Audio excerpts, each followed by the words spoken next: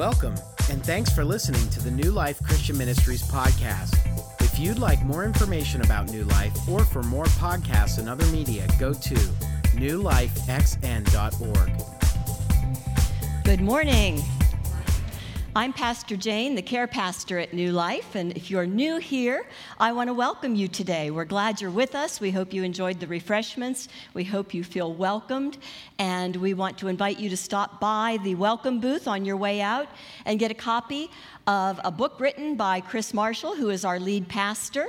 He wrote Life Cycle of a Christian, and this is our gift to you. If you're new, visiting, stop by and pick up a copy of Pastor Chris's book on your way out today. I also want to give you an update on our Cambodian team. We have a team of 8 people that left this part of Pennsylvania and headed to Cambodia for a 12-day mission trip. The first group left on Friday. 6 of them arrived safely in Cambodia. And right about now, they're getting ready to go to bed again, probably, because they're 11 hours ahead of us. So they're at the end of their day as we are starting our day. Pastor Chris and Mallory Bateman just left early this morning to join the team. So please keep our Cambodian mission trip team in your prayers over the next couple of weeks. As the care pastor at New Life, my primary goal is to help people grow as individuals and to step in and provide assistance whenever there's a need. And all of us have needs in our lives throughout time to time, and so sometimes the needs that we encounter in the care ministry are financial needs, and we try to provide financial help. Sometimes they are spiritual needs, and we strive to provide that spiritual help that you need. And often there is a need to strengthen and encourage each other in relationships. Today's message is good news. I am going to bring you 3 tools that you can use to strengthen and encourage relationships in your life. I love delivering good news in the care ministry. So I hope that you receive this and that you are able to take this with you and that your relationships, all of them, will improve greatly. Through the summer series, we've been using this study guide. We've been going through the book of Ephesians. It's called Sit, Walk, Stand. There was a gentleman, a Chinese pastor by the name of Walkman Nee, who, as he read Ephesians, told us not only is it a book packed full of riches, all the things that God wants to give to us as his children, but he also gave us 3 very specific things that we can do to grow in our walk with him. And the first is to sit in his presence, to know that we are seated by the left hand of Christ in the heavenlies, and that we are to sit in the presence of God. And then the second part of it is to walk in his ways and stand firm in the truth, and to stand firm when the enemy tries to attack us. We're coming toward the end of our study right now, and so today we're going to be talking about the relationships between parents and children, slaves and masters. And you may wonder why it's so important to talk about a slave and master relationship, especially in America at this time in our lives. But the slave-master relationship is very much like the employer-employee relationship that we all encounter. Let's begin with a word of prayer as we start our study this morning. Father God, we just thank you so much for the opportunity to be here today. We thank you, God, for your love and your care. Father, we come to you now, and we thank you for your steadfast grace, your steadfast love, for the gift of salvation and eternal life. We thank you for coming alongside us in this life to grant us the abundant life that you promised us through Jesus.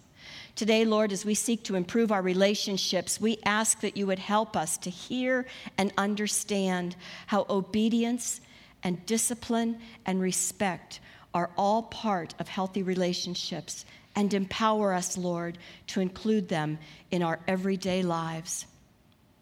In Jesus' name we pray. Amen. Last week, Pastor Chris talked to us about the marriage relationship. He showed us that the Christian faith truly liberated women in a time of society where they were property. We've come a long way, baby. As we begin chapter 6, we're going to move on to the next relationship that Paul addresses, and that is the relationship between children and their parents. Paul started with the children. And you know, this was really really a very bold thing Paul did, because children also were property. In fact, back when Paul was speaking, children were brought to their fathers at birth, and if the father didn't like the baby, didn't want that baby, if the baby was the wrong gender or he didn't have a relationship with that baby, if he rejected the baby and didn't pick it up, that baby was then abandoned. And those children then went into slavery. Sometimes I suppose they were taken in by other families, but it was a practice that, again, the woman wasn't even taken into consideration in that time. So the father made the decision. The father had absolute power. So Paul is speaking to children at a time when they were realizing that the Christian faith honored them as children. Jesus and Christianity brought a degree of love, respect, and nurturing to children that had never existed previously. Do you remember when the little children came to Jesus, when Jesus was teaching, and the disciples tried to shoo them away? Because they weren't important. The disciples thought that the adults needed to hear what Jesus had to say. And what did Jesus say? He scolded the disciples and he said, "Let the little children come, for the kingdom of heaven belongs to people like this," to little children, people who have faith like children have faith. This was a radical statement. Children were considered property, and they were often mistreated or abandoned until Jesus came. Paul acknowledged and spoke directly to women, to children, and to slaves. Pretty radical for his time. I think it's a clear indication for us, and maybe a good thing for us to remember, especially this year, of how much the church's influence and the Christian faith is called to impact society. We do have a calling to make a difference in this world. We're going to begin this morning in Ephesians chapter 6 with verse 1. Very short verse. If you brought your study guides with you, we're going to begin on page 37. Otherwise, it will also be up on the screen. Ephesians 6, verse 1. Children, obey your parents because you belong to the Lord, for this is the right thing to do. Paul is teaching children that they matter, but they're never to use this new status in life as an excuse to be rude or to be bold or disobedient to their parents. In fact, Paul is rather blunt. Obey because it's the right thing to do. When Paul wrote the same type of letter to the church, to the Colossians, he said it just a little bit differently. He said, obey your parents because it pleases the Lord. So whichever way he says it, there are two things that children are to remember. Obedience, you do it because it's the right thing to do, and you do it because it pleases God. Remember, Paul was writing to the church and speaking to Christians. He assumed that the children he was speaking to were followers of Jesus, and he assumed their parents were followers of Jesus. So he is speaking to the Christian children in a Christian home who are living under their parents' roof. Obedience on the part of the children consists of listening to the commands and advice given by their parents. We're going to go on a little bit where Jesus obeyed his parents, and we're told that we are to be like Jesus. So I want to stop for a moment and look back at what Jesus did. When he was 12 years old, he went to Jerusalem with his parents. He went to the temple and he began listening to what was going on in the temple, listening to the scriptures and talking to the people involved in the teaching. And as you remember, his parents were on their way back home from Jerusalem, and they realized that Jesus wasn't with them any longer. So 3 days they looked for their son, and they finally find him in the temple. Now we're told that he didn't understand what the fuss was. He knew where he was, and he assumed that they would know where he would be. But here's what I want you to remember. In Luke chapter 2, we read this. Then he returned to Nazareth with them and was obedient to them. Jesus grew in wisdom and in stature and in favor with God and with all people. And Jesus is our role model as children and as adults. Jesus was obedient to his parents. We are to be like Jesus. We are to obey. Obedience to parents is part of the divine law. Now, children need to realize that there are some things that have to just be accepted and obeyed, even though they might not understand why or see the significance of it at the time. Paul doesn't say obey your parents if it feels good, obey your parents if you agree with them. He simply says, children, obey your parents. It's the right thing to do. Children who submit to parental authority are more likely to submit to God's authority later on in life. When children are trained to respond positively to God, when children are trained to respond positively to their parents, they are more likely going to respond positively to God. Let's go on now to verses 2 and 3. Honor your father and mother. This is the first commandment with a promise. If you honor your father and mother, things will go well for you, and you will have a long life on earth. To honor and obey our parents means to value them highly, to esteem them, and to respect them. God saw this as being so important that he made it part of the 10 Commandments. That's what's referred to in this scripture that Paul has given. He says, if you honor your father and mother, things will go well for you. He is speaking about when they enter the promised land. They'll have a long life in the promised land. But it's also relevant to the New Testament because Jesus kept telling us we have good news for an abundant life. If you want to have an abundant life, a life that has joy and peace and meaning, be in a relationship following Jesus and have healthy relationships all around you. God promised that when we honor, respect, and obey, he has a special blessing in store for us. Obedience to God causes blessings to multiply. When children become adults and leave and cleave, as Pastor Chris says, when they leave and cleave, they are not any longer obligated to obey their parents. To honor is more than to obey. It is to respect and esteem, and therefore the responsibility to honor our parents goes on for a lifetime. That never ends. Now, some of us may struggle with that. You may struggle with these principles because you struggle with relationships with your parents. Many adult children struggle with hurts and scars from past relationships.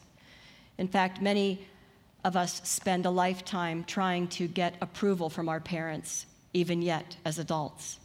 Many are still wanting to hear the words, I love you, from their fathers or their mothers. Perhaps even now you're in the process of trying to break free from parents who may have been dysfunctional or even been hurtful to you. Perhaps you've been a little disrespectful and dishonoring of them. If so, I'm going to encourage you to go to them and say something like this. God commands that I love you and I honor you. As an adult, I don't have to obey you, but I don't want to treat you with disrespect. I want to obey God and I want to obey his word. So I ask you to forgive me for my past disrespect, and from now on, I want to have a better relationship with you. Your parents may respond favorably to you. They may not. But make up your mind that you will show respect to them whether or not you get respect back. You will make peace. As much as the responsibility rests on your shoulders, you will have done what God expects you to do. If you honor your parents, God will honor you with faithfulness and your obedience. You please him. I want to make one thing clear. We are to respect our parents, but we do not necessarily become entangled in unhealthy relationships with them. For example, there was a young woman that I was helping, and she had recommitted her life to Jesus. She had been struggling with alcohol for a good many years, and her mother and her stepfather had come to her aid many times. She went through a recovery program. She rededicated her life. She was baptized, and she was growing in her spiritual walk with God, getting stronger every day. She finally made the decision that she wanted to go back and visit her mother and stepfather, and she wanted to make amends for the way she had mistreated them and used them during the days when she was using alcohol. When she arrived at their home, the first thing they did was offer her an alcoholic beverage, and when she refused it, they taunted her, and they teased her about being a goody two-shoes now. The visit was stressful. It was not healthy. She ended up leaving much earlier than she thought she was going to. But you know the good thing that came out of it? The good thing was she was able to tell them that she was sorry for her past behavior and thank them for standing by her at a time when she was too weak to stand on her own or failed miserably in areas where they stepped in and could help. The wonderful thing was that she showed love and respect, sought their forgiveness, and then was able to move forward with her life. That's what Jesus does for us. He gives us a new identity. What he did on the cross is that he changes our heredity. Maybe our parents and our childhood has brought things on our lives that give us negative reactions to things. But through Jesus, we get a whole new beginning, and we can have new attitudes, and we can look at things in a positive manner. We are no longer the neglected, rejected children of earthly parents. We are a child of God. He never alters our human nature, but he changes the way we think and empowers us to behave differently. I'm a very visual person, and I like to visualize Scripture when I'm reading, especially the Old Testament, because sometimes it's worded differently, and in order to really understand it, you almost have to have a visual picture of what is being said. One of the scriptures that I like to think about when I'm feeling like I need set free from something is Malachi chapter 4, verse 2. I'll read it to you from the New Living Translation. "But for you who fear my name, the Son of Righteousness will rise with healing in his wings, and you will go free, leaping with joy like calves led out to pasture." Can you picture that?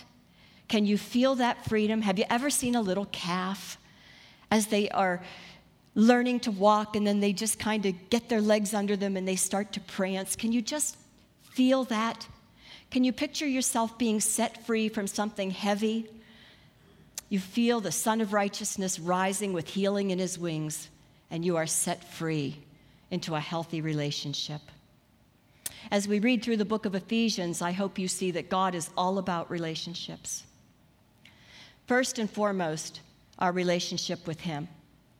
God's desire is for each and every one of us to have a true and sincere relationship, a growing relationship with him.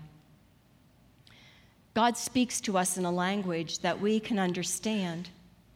You see, he speaks to us as a loving parent who is speaking to his adored child. In 2 Corinthians, we are told this: "Anyone who belongs to Christ has become a new person. The old is gone, and a new life has begun." A new life, set free. As I was preparing my message, it didn't come to me right away, but a couple of days ago, I remembered a story I had heard, and I went back to the internet and I looked it up, just first of all to make sure it was factual and to make sure I had the right names. And there's a seminary professor by the name of Dr. Fred Craddock.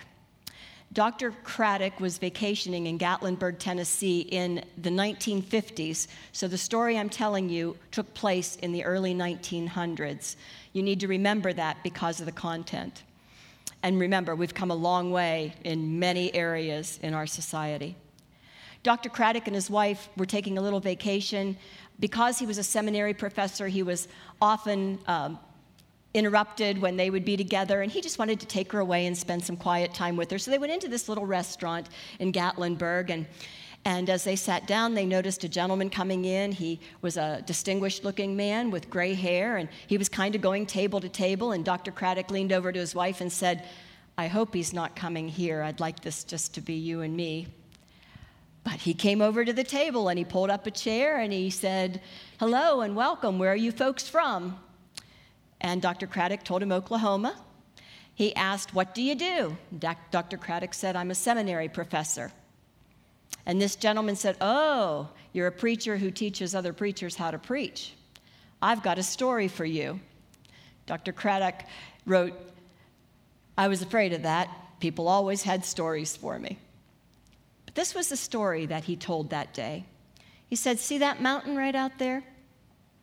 Beyond that mountain, a little boy was born to an unwed mother. Life was very hard for him growing up because everywhere he went, people asked the same question. 'Hey, boy, who's your daddy?' That little boy started to hide. He would hide when he'd go to school. He would hide when it was lunchtime. He hid at recess. He didn't want to go to the drugstore. He loved to go to church, but he would always slip in late and leave early.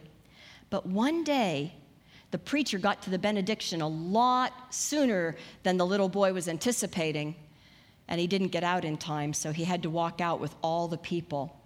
Just about the time he got to the back door, the new preacher, not knowing anything about him, put his arm around him and said, 'Hey, boy, who's daddy?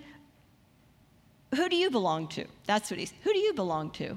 The little boy said, 'Oh, no, even the preacher knows.' And he just felt the heaviness of the moment.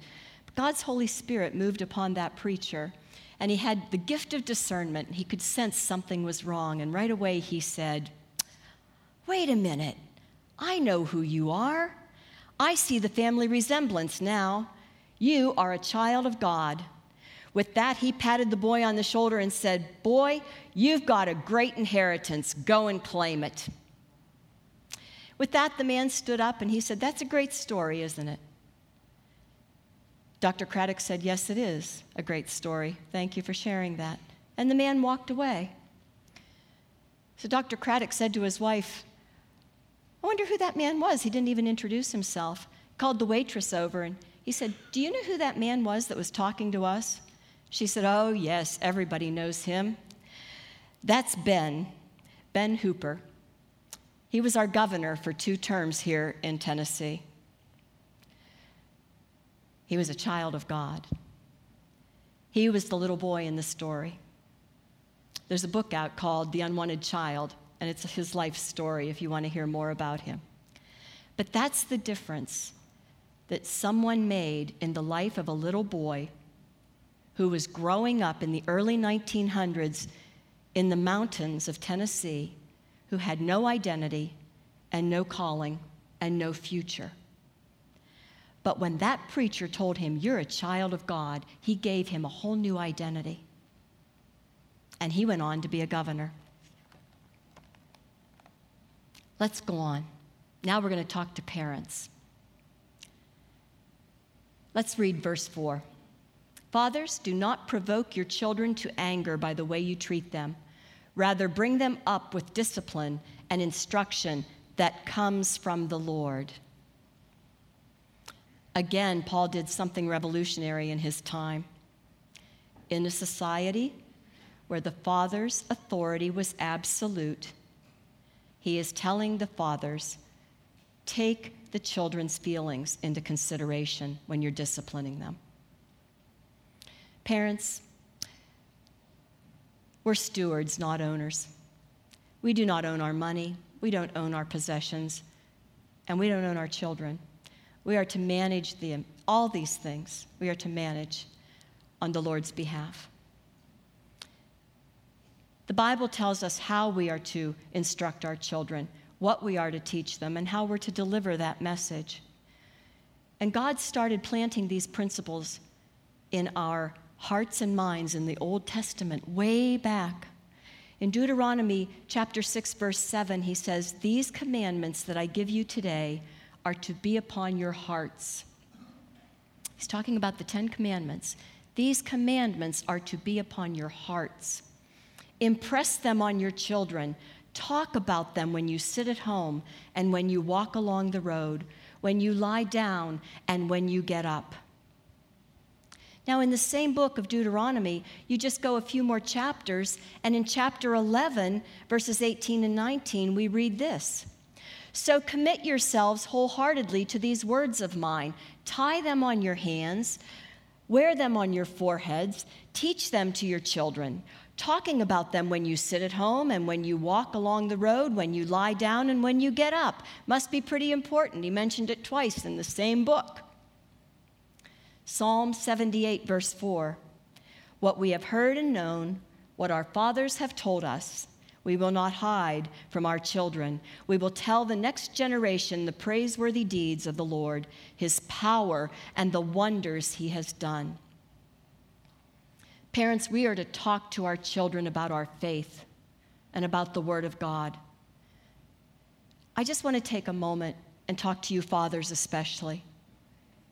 Dads, do your children know your faith? Do they know what you believe? Have your children heard from your lips what Jesus means to you and the difference he makes in your life? It is so important they hear that from their fathers. The word fathers in the Old Testament was for fathers.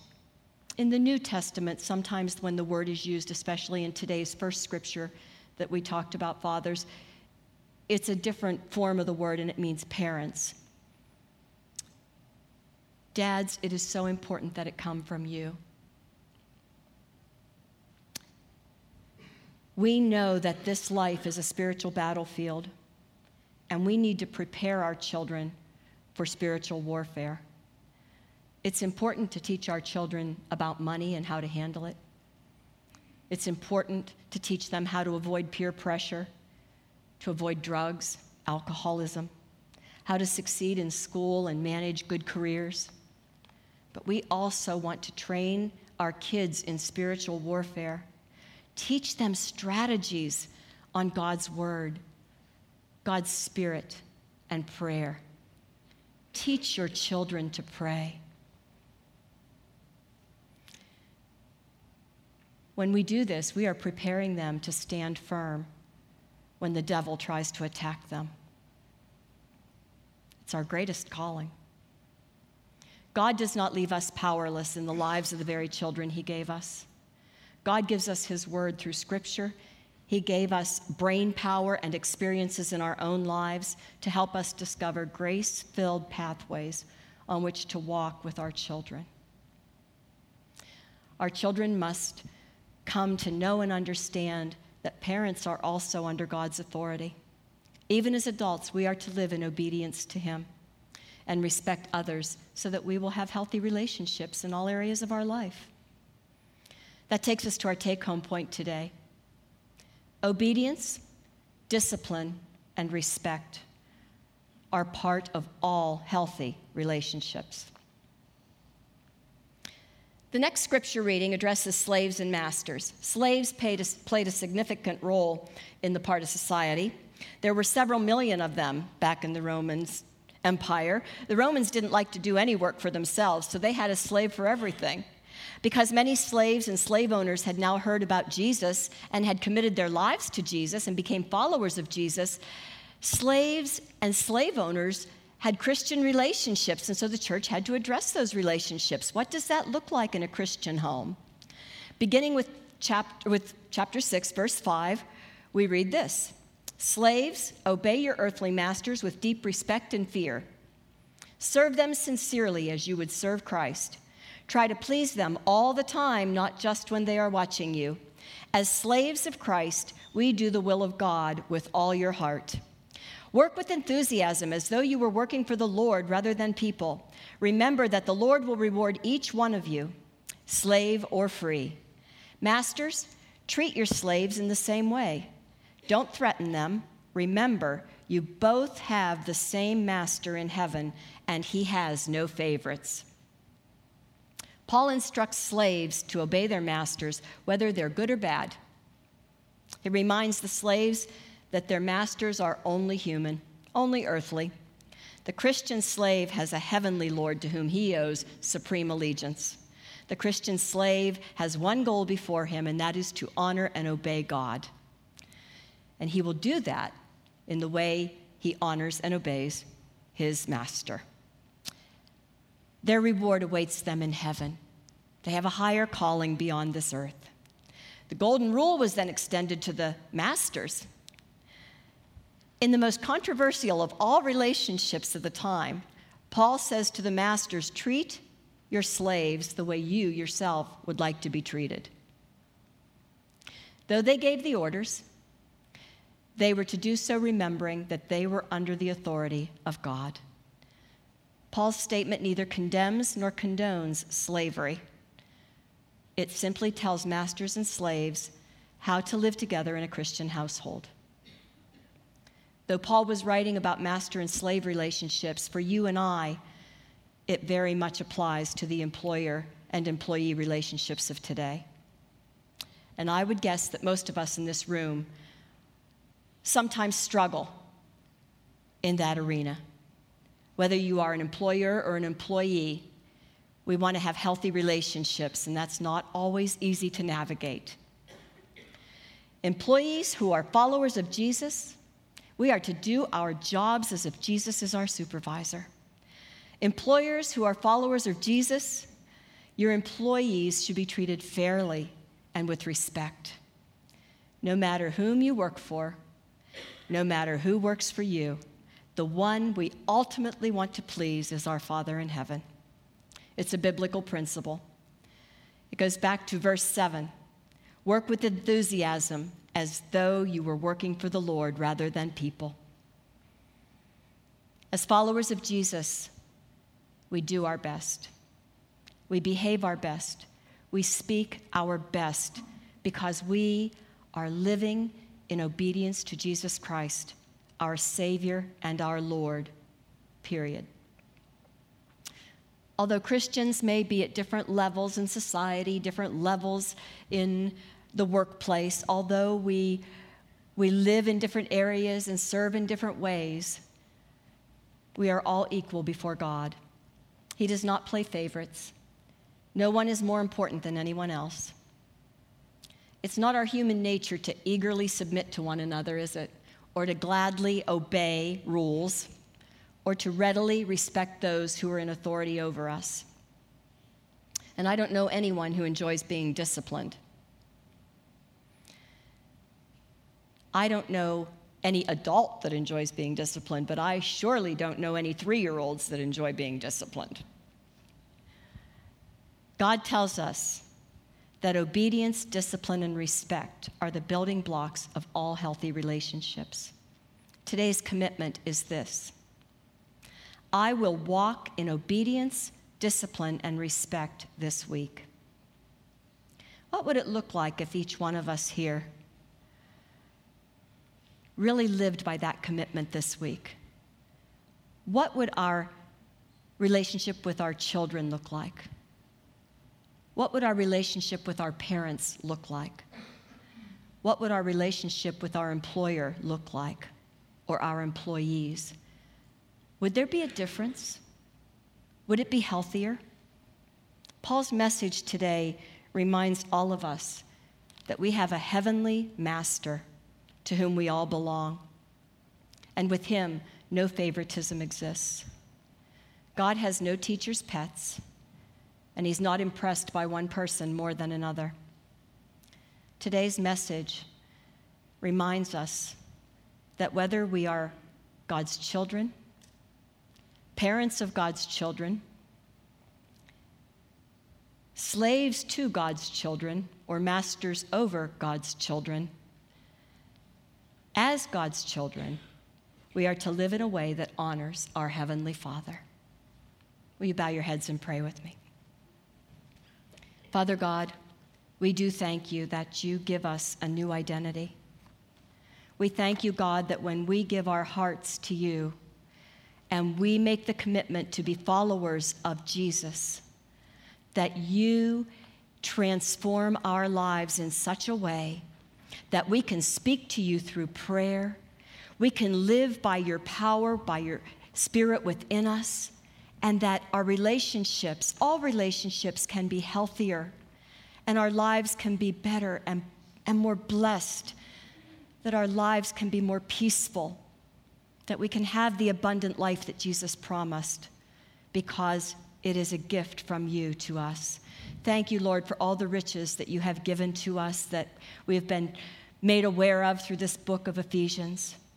Thank you for your love and your grace. Help us, Lord, to be able to walk in that commitment this week. May we walk in healthy relationships through the power that you've given to us in Jesus' name. Amen.